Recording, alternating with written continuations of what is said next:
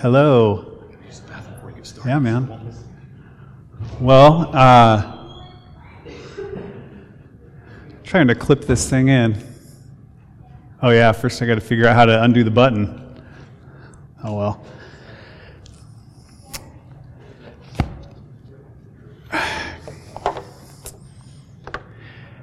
So Travis asked me to speak tonight a couple weeks ago, and really from as soon as I started praying and waiting and listening to the Lord, I felt that he was speaking to me about something about going back to the foundations.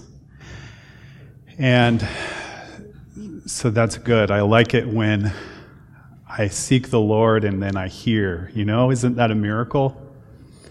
And so, but there's, okay, that's a start. And so I continued to seek him. I looked back, because I missed when Trenton was speaking a couple of weeks ago because I was with the kids. And so we have a podcast. It's on, I think, Apple Podcasts. And so I got to go back and listen to that. And as I was doing that, I looked at even just the titles of the last couple months of messages here, and I think there's a theme. There might be overlapping, interwoven themes, but this idea of foundations, I think, is a theme. A couple months ago, or maybe it was 3 or 4, I'm not sure, but Matthew had spoken. As I recall, the title was "It's All About Grace and Mercy," and that's certainly foundational for us. And then Trenton and I shared together on Passover, Easter weekend, about looking forward to Jesus coming, right? And then Trenton touched on that again a couple weeks ago. But then there's also this other theme going on, which is certainly foundational, when Sue shared a few weeks ago about being expectant. And then Trenton shared, like I said, and as I was listening to it, I'm going to go back, because when Sue shared, she talked about this metaphor of us offering ourselves as a sacrifice. And it's in, Romans 12? I think beginning of Romans 12, offer your bodies as living sacrifices. And she drew this comparison with the daily sacrifice in beginning with the tabernacle, beginning probably in Exodus, but especially described in Leviticus, how there were 2 sacrifices a day brought, or 2 times of sacrifice, and there would be a burnt offering. I don't recall all the specific sacrifices. There was an incense offering. And I think that she is completely right on with drawing that comparison, and that that is a metaphor that's woven in the scriptures of us offering our bodies offering ourselves as a sacrifice, and then also our prayers being like the incense that goes up. And it says in somewhere in Paul's letters, to pray continually. You remember reading that? Have you ever thought about what that means? When I was, say, a teenager, I remember thinking about it, and I can't make sense of that. How can you pray continually? I have to eat, right? At some point. And but then when you learn about the sacrificial system, the daily offerings that are offered twice a day is called a continual sacrifice, a continual offering. And so in the New Testament, in the book of Acts, in chapter 3, the disciples went to the temple at the time of the sacrifice, at the time to join in the prayers. In Acts chapter 10, Cornelius was praying at the time of sacrifice in the afternoon, and the angel appeared to him. And so I really genuinely believe that when Paul and others in the apostles' generation spoke about praying continually, that they were most likely making a reference to this continual sacrifice and how we come before him at regular set times each day. So that was, me reflecting on Sue. I think it's good to go back and revisit the different messages that are shared. I was thinking about Davies has shared this vision that he's had a couple times recently of the water towers. There's these 2 water towers in town. And I think it was when Trenton spoke, because I heard it on the recording, he shared it again before you spoke, about seeing this boot, I don't know if it was a boot, this foot come out of heaven and kick over the water tower to pour out water on the city. And how Davey believes that it's a prophetic sign the water tower is being painted right now, because there's this idea of cleansing, and then you cleanse the out of the cup, but the Lord cleanses the inside of the cup. So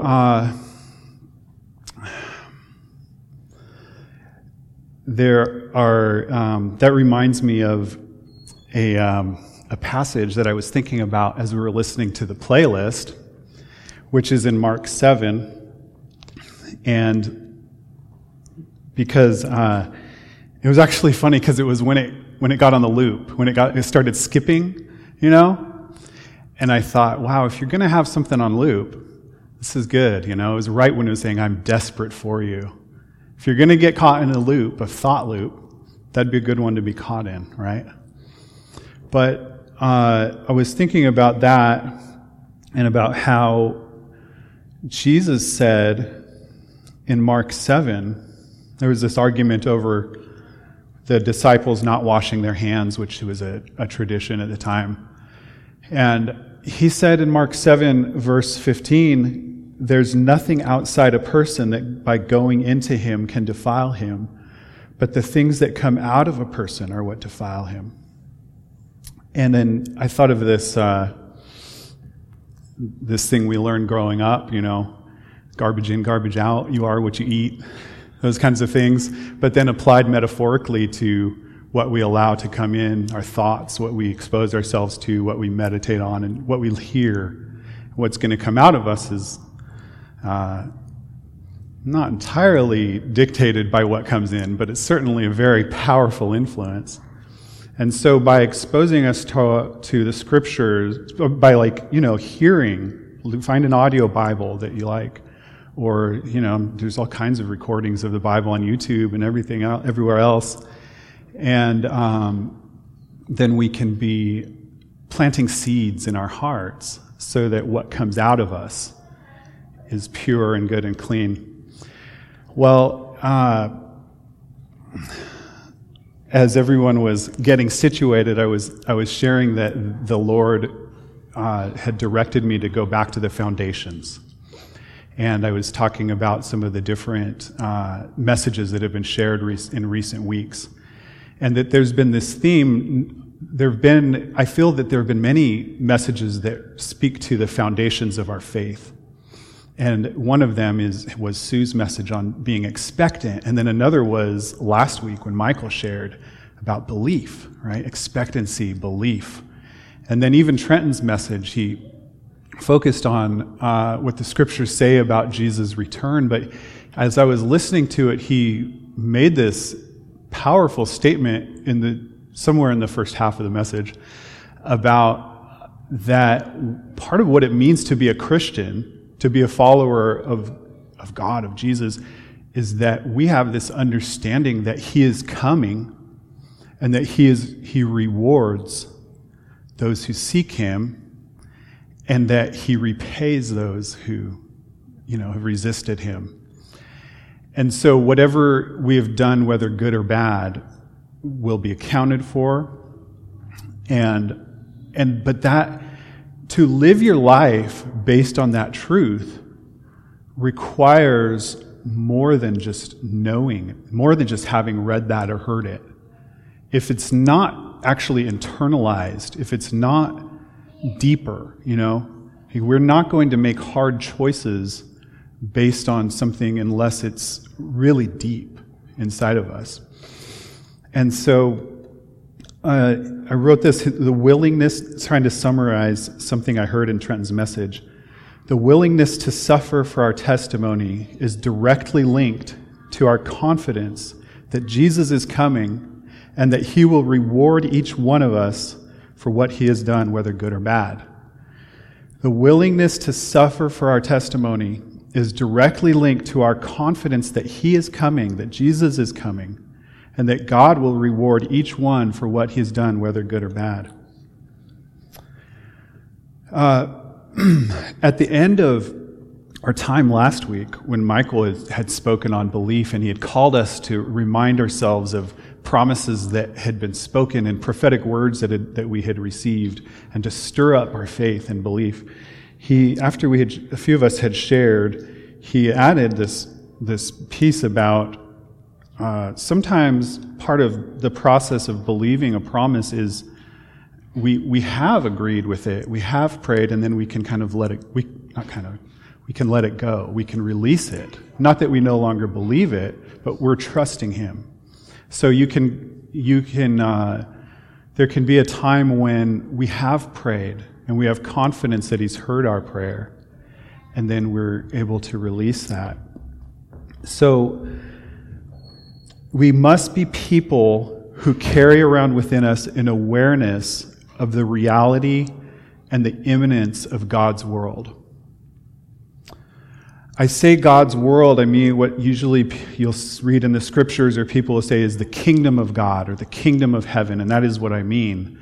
But I just chose a different phrase because I don't want to, sometimes these phrases that we've heard a bajillion times, we don't hear anymore.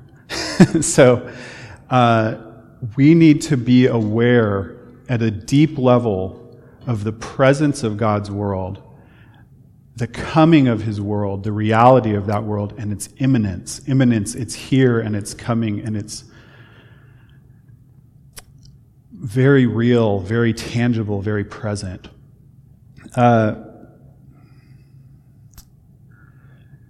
It's where he lives, it's where his ways are the ways of the land.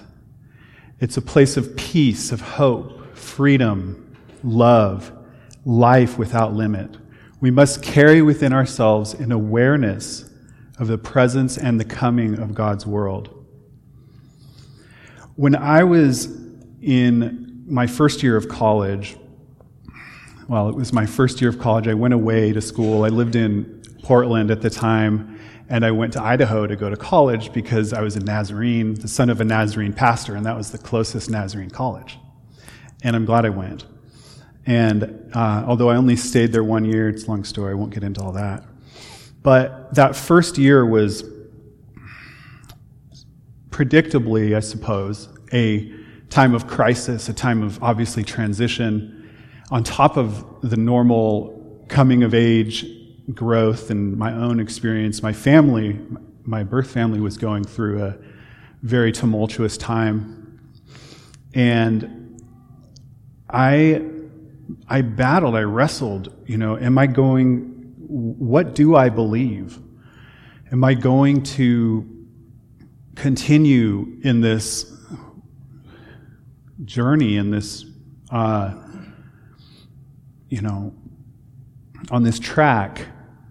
I was raised as a pastor's son, and you don't, at least for me, it wasn't much of a question. I mean, I did have experiences with God, very real experiences with him throughout my childhood. But in a way, it's like when you're a pastor's wife or a pastor's son or husband, I suppose, then you're also kind of have a role in the community, and so there's a different kind of pressure. But then once I was out of the home, I had this freedom to revisit this. Like, is this really who I am and who I'm going to continue to be? And I think partly that was prompted just by the time that we live in and the fact that there are so many challenges to our beliefs, to our way of seeing the world. And so I had obviously heard many of those challenges. I went to public school, and I guess you would anyway, but and so I went through this. In some ways I'm a contemplative, intellectual kind of person, and so I went through this process of reasoning and thinking, and I considered all the possibilities and all the evidences. So this is, I was 18 years old at the time, and I was thinking about the evidence that we have for what we believe. And I'm sure that, I know at some point along the way, as the Nazarene is a Wesleyan tradition like the Methodists and like Asbury. And so I had heard at some point along the line about Wesley's approach to this question, and so I think that was part of my thinking, but I landed on these different evidences that we have, and I'm sure that list has evolved since then, but the first evidence that we have for the reality of God and of His world is creation, I think. We can look all around us and see the nature of the world that surrounds us. The amazing, beautiful, magnificent world around us bears the signature of its maker. We look around us, we see order, and we know that He is in control. We see beauty, and we know that the one who made this place is the author of beauty, all that is beautiful, noble, and true. We look around, we see wonder. We're filled with wonder. We see majesty. We know that He delights in mystery and amazement. We see life everywhere. Everything that He does is full of life. As I continue, think about what are the evidences that support the things that we believe. And the second one that I come to is His people, the people of God. And that's really now in two groups, the people of Israel, two overlapping groups, the people of Israel and the church. So the people of Israel, as we read through the Old Testament, this people, starting with Abram, is called out. All of their neighbors believe in multiple gods, have a worldview of kind of like a cyclical worldview of continuity, where there's these early, how do you say, what's the term? This idea that there were these events back at the dawn of time that happened among the gods and that those are replayed in our lives. This is the worldview. It's just everywhere around ancient Israel. And He calls out this people and marks them and distinguishes them. And even though it was a long process of learning to follow Him and obey Him, they've certainly been marked ever since. I think that's a huge sign of who He is. The church, Jew and Gentile, born into new life through Jesus' body. Jesus tells the parable of the yeast, the mustard seed too. But the parable of the yeast, the kingdom of heaven is like yeast that's sown into a lump of dough, and it expands until it fills the whole lump. And, what a perfect picture of His people, how it has gone out, and even when it's hidden or it's resisted, it continues to grow, and there's places all over the world right now that we know this is the case, even places where it's not safe, or it's not safe to publicly be known as a follower of Jesus. Still, that yeast continues to spread. This is a sign of His kingdom, of the reality of His world. The historical event of the life, death, and resurrection of Jesus, the Messiah. That's the next one. The reality of this event is attested by the willingness of the first generation of His followers to go to their deaths for their testimony as witnesses of these events. Perhaps you've heard that, it's kind of a logical explanation in apologetics, but I find it so compelling.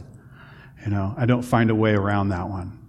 And I'm, like I said, I'm an intellectual type of person, a contemplative person, so I feel like in some ways this message is more for me than for anybody else, because I look at so many of my family and friends and they don't have the same struggles with, these types of things as I do. But, for somebody of that nature, like that type of person, this is such a compelling such compelling evidence that this generation of men and women were willing to lay down their lives. And not just the first generation, but on and on it goes, right? It got even worse in the next one or two generations at certain places. Number 4, the testimony of our brothers and sisters of God's work in their lives. And number 5 is like that, except it's my own experience. My own experience of God's work in my life. So in both of these cases, just remembering, hearing Sue's report from her trip, Kenya, right? Yeah, and we've had testimonies here, God's miraculous healing, His just how He changed our own hearts. We can look back, we can remember certain points that may not have been meaningful to someone else, but they were meaningful.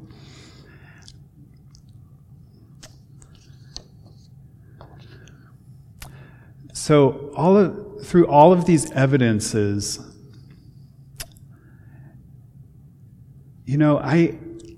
this kind of thing is important, but there's a way in which being able to think through all of these reasons is not really the heart of the matter. There's something deeper than that. I think that, so what I felt drawn to share about tonight is related to this idea of faith and belief, but it's deeper. And that is the idea of trust. And I want to just go ahead and read a psalm. This is Psalm 131. This describes the kind of trust that I'm talking about and that I feel like is even a deeper thing. A song of ascents of David. O Lord, my heart is not lifted up. My eyes are not raised too high. I do not occupy myself with things too great and too marvelous for me, but I have calmed and quieted my soul. Like a weaned child with its mother, like a weaned child is my soul within me. O Israel, hope in the Lord, from this time forth and forevermore. So let me pray. Father in heaven, thank you so much for this time that we have. Like Travis said, these gatherings have been such a blessing, a delight, a joy, just such an amazement to come and gather together, to be together as your people, to be a special group among those who are called out to be the followers of your Son. Thank you, God, for this time. I pray that you will speak, that your voice will be heard, like was prayed earlier, that your voice will be heard, what you're speaking to each one of us and what you're speaking to us as a group. In Jesus' name I pray, amen. So I'll read that psalm again. O Lord, my heart is not lifted up. My eyes are not raised too high. I do not occupy myself with things too great and too marvelous, or some translations say too wonderful for me. But I have calmed and quieted my soul like a weaned child with its mother. Like a weaned child is my soul within me. O Israel, hope in the Lord from this time forth and forevermore. This is one of this first verse, I do not occupy myself with things too wonderful for me. This is one of the verses that I eventually came to that first year of college when I was wrestling with what is the nature of reality, all the deeper questions, You get to a certain point and you realize that your options are belief or insanity, I think. Trust or just chaos, meaningless. And when you get to a certain level with philosophy, with thinking through, trying to understand, that's the point I came to. I realized the only two worldviews that really I felt when, 18-year-old, but seriously, I still feel this way. Like the only two worldviews that I felt like I could settle on were Orthodox Christianity, founded on Orthodox, the religion of Israel, or nihilism, meaninglessness. And I had to let go. I had to say, no, there's a point past which I'm not willing to go in my contemplation of the deep things.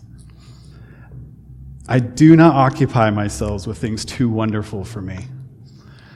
So today and yesterday, last few days, as I was contemplating this, I felt drawn to read a book by Charles Spurgeon I have back here. He has this 3-volume Treasury of David, in which he goes through each psalm and gives his own reflections on it. And then after that, he has little excerpts from many other teachers and scholars and thinkers. It's wonderful. And I happened to find it at the Asbury Library on their buck-a-bag sale. So sometimes you find some really good stuff in there. And you're just amazed that something hasn't been taken, but then again, I understand. Everybody's got, a lot of people have big libraries already. But as I was reading through that, one of the, I'm not sure if it was in that one or, I think it was a different book, but they pointed out Job 42. And in connection with this phrase, things that are too wonderful for me. And Job 42 is at the end of Job.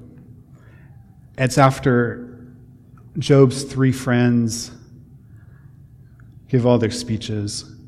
Job responds to them more than once.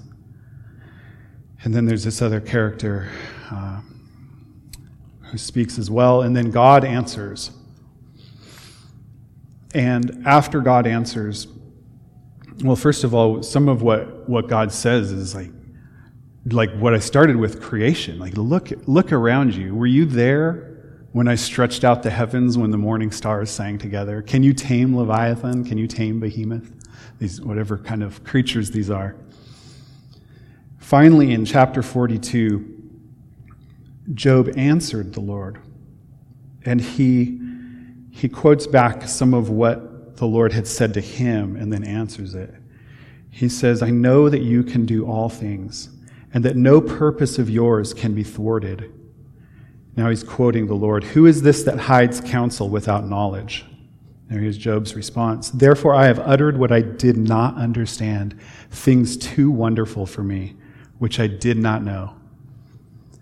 Then he's quoting the Lord again. Hear and I will speak. I will question you and make it known to me. And Job responds, I had heard of you by the hearing of the ear, but now my eye sees you. Therefore I despise myself and repent in dust and ashes. And this is that's the answer. I mean, we get to this point of trying to understand things, and we get to the limits of our human capacity to understand. And the only place to go from there and retain our humanity is into his arms, into knowing him, into who he is. And so knowing him, I want to read a little bit from Charles Spurgeon's thoughts. And wow, what a book. He's talking about, in this case, about the metaphor in the psalm of the weaned child.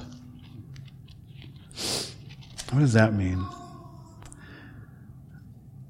Before I read the bit from Charles Spurgeon, I have 3 children, and my wife is a super mom. Always has been, and her specialty is babies and infants. And I remember when we had our first boy, Ezekiel, there's this knowing that she had, and that it didn't matter who, people could tell her things, give her advice. She knew what those kids needed. I remember talking with someone else recently about this, that there's this idea that floats around that when a baby's crying, you just need to let them cry. No, don't do that. When a baby's crying, it's because they need something, right? They're not smart enough, or they're probably, I don't know how smart they are, but they're not mature enough to think through manipulation. That's not that at that stage. They're not throwing a fit. They need something. And so she was just so amazing with all three of them. Solon, being premature was, I definitely saw the qualities of my wife during that time. And then I noticed something, though, that once these kids got to a certain age, they had this confidence about them, They were comfortable. They didn't, now Solon's been stretching us lately, hasn't he? But as a rule, the first two especially, they didn't, have the same kind of behavior problems that you often see. And I just made that connection. I was like, oh, okay. Jen was so good about making those children feel secure in those early months, especially in first couple of years, that had its effect. She was there for them. She was always there for them when they needed her. And so I just started contemplating that this week about this idea of the weaned child. What is different about a weaned child? A child who's no longer nursing. I assume we all know what that means. But there is this kind of calm about a young child once they've gone through that transition, and how they can be with their mother. It's not like an infant, where they're just always grasping for what they need. There's this settling that happens. As I was studying that this week, I ended up in some child development books and was reading about it in there, and it definitely bears out. There's this struggle that happens when they're being weaned, when they're no longer breastfeeding. But then after time in the normal and healthy progress of development, they settle in. So here's what Charles Spurgeon said. He said, the Easterns, that is those from the Middle East and beyond, the Easterns put off the time of weaning far later than we do, and we may conclude that the process grows none the easier by being postponed. At last there must be an end to the suckling period, and then a battle begins. The child is denied his comfort, and therefore frets and worries, flies into pets, or sinks into sulks. It is facing its first great sorrow, and it is in sore distress. Yet time brings not only alleviations, but the ending of the conflict. The boy ere long is quite content to find his nourishment at the table with his brothers, and he feels no lingering wish to return to the breast. He is no longer angry with his mother, but buries his head in that very bosom after which he pined so grievously. He is weaned on his mother rather than from her. At this point, he puts on in italics, because he's already mentioned, I believe he has, that in the Hebrew, where it says, like a weaned child with its mother, the preposition used there is more typically on its mother, like a weaned child on its mother. And that's such definitely an astute observation, I think, that bears out in my own experience, And he says, to the weaned child, his mother is his comfort, though she has denied him comfort. It is a blessed mark of growth out of spiritual infancy when we can forego the joys which once appeared to be essential and can find our solace in him who denies them to us. Whew. So, I'll do my best. This is the idea that when we come to the Lord, there can be this season in which, they call it like a honeymoon season, where it's just everything is wonderful, and we come to Him, we call to Him, and He answers. He answers our prayers so easily, and there's just such joy and delight. And then you can come to a time when things are a little different, and I believe in the presence of the Holy Spirit. I believe that we can enjoy His presence. But I think there's wisdom in this observation that Spurgeon makes, and several of the other authors do as well, that that there's this transition that happens, and that actually by Him withdrawing some of those joys, that we're actually able to settle in a different way and trust as His children.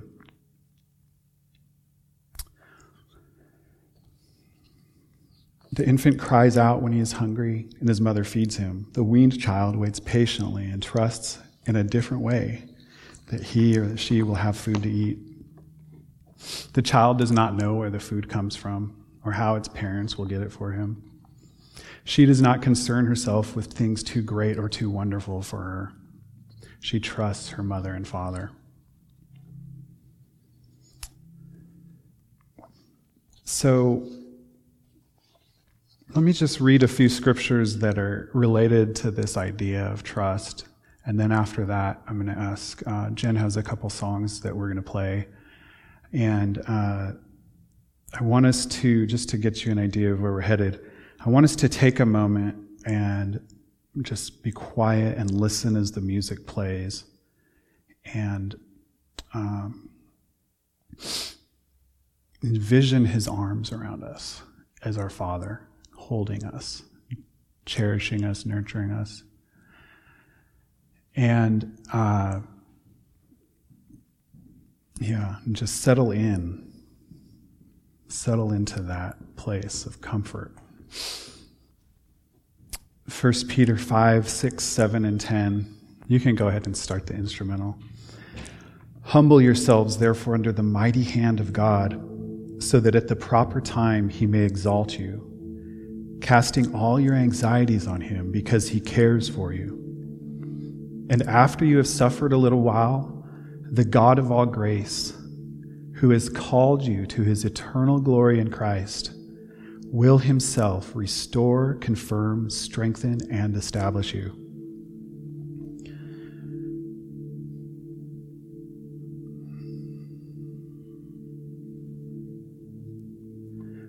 From Philippians 4, I have learned in whatever situation I am to be content. I know how to be brought low, and I know how to abound. I can do all things through Him who strengthens me.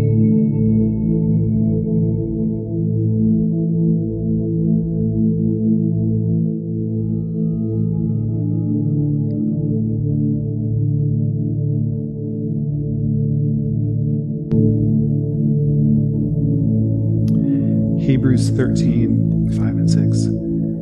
Keep your life free from the love of money, and be content with what you have. For He has said, I will never leave you nor forsake you. So we can confidently say, the Lord is my helper. I will not fear. What can man do to me?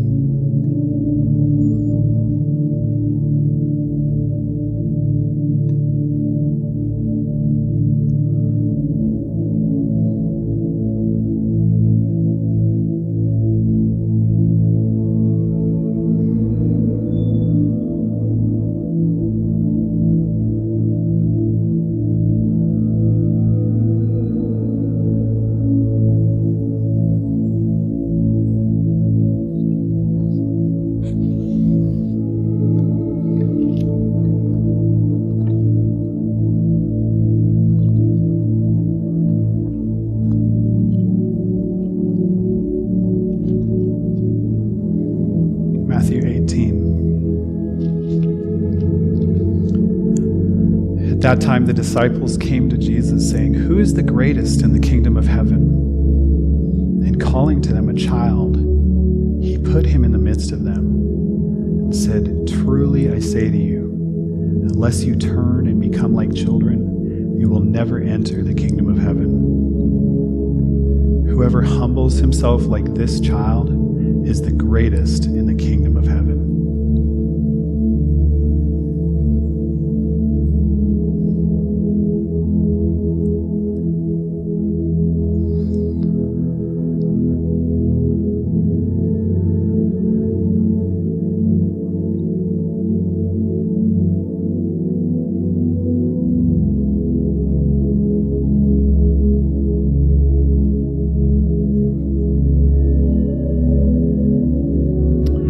Lord, my heart is not lifted up.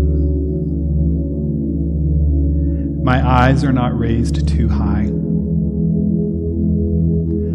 I do not occupy myself with things too great and too marvelous for me. But I have calmed and quieted my soul, like a weaned child with its mother. Like a weaned child is my soul within me. O Israel, hope in the Lord from this time forth and forevermore.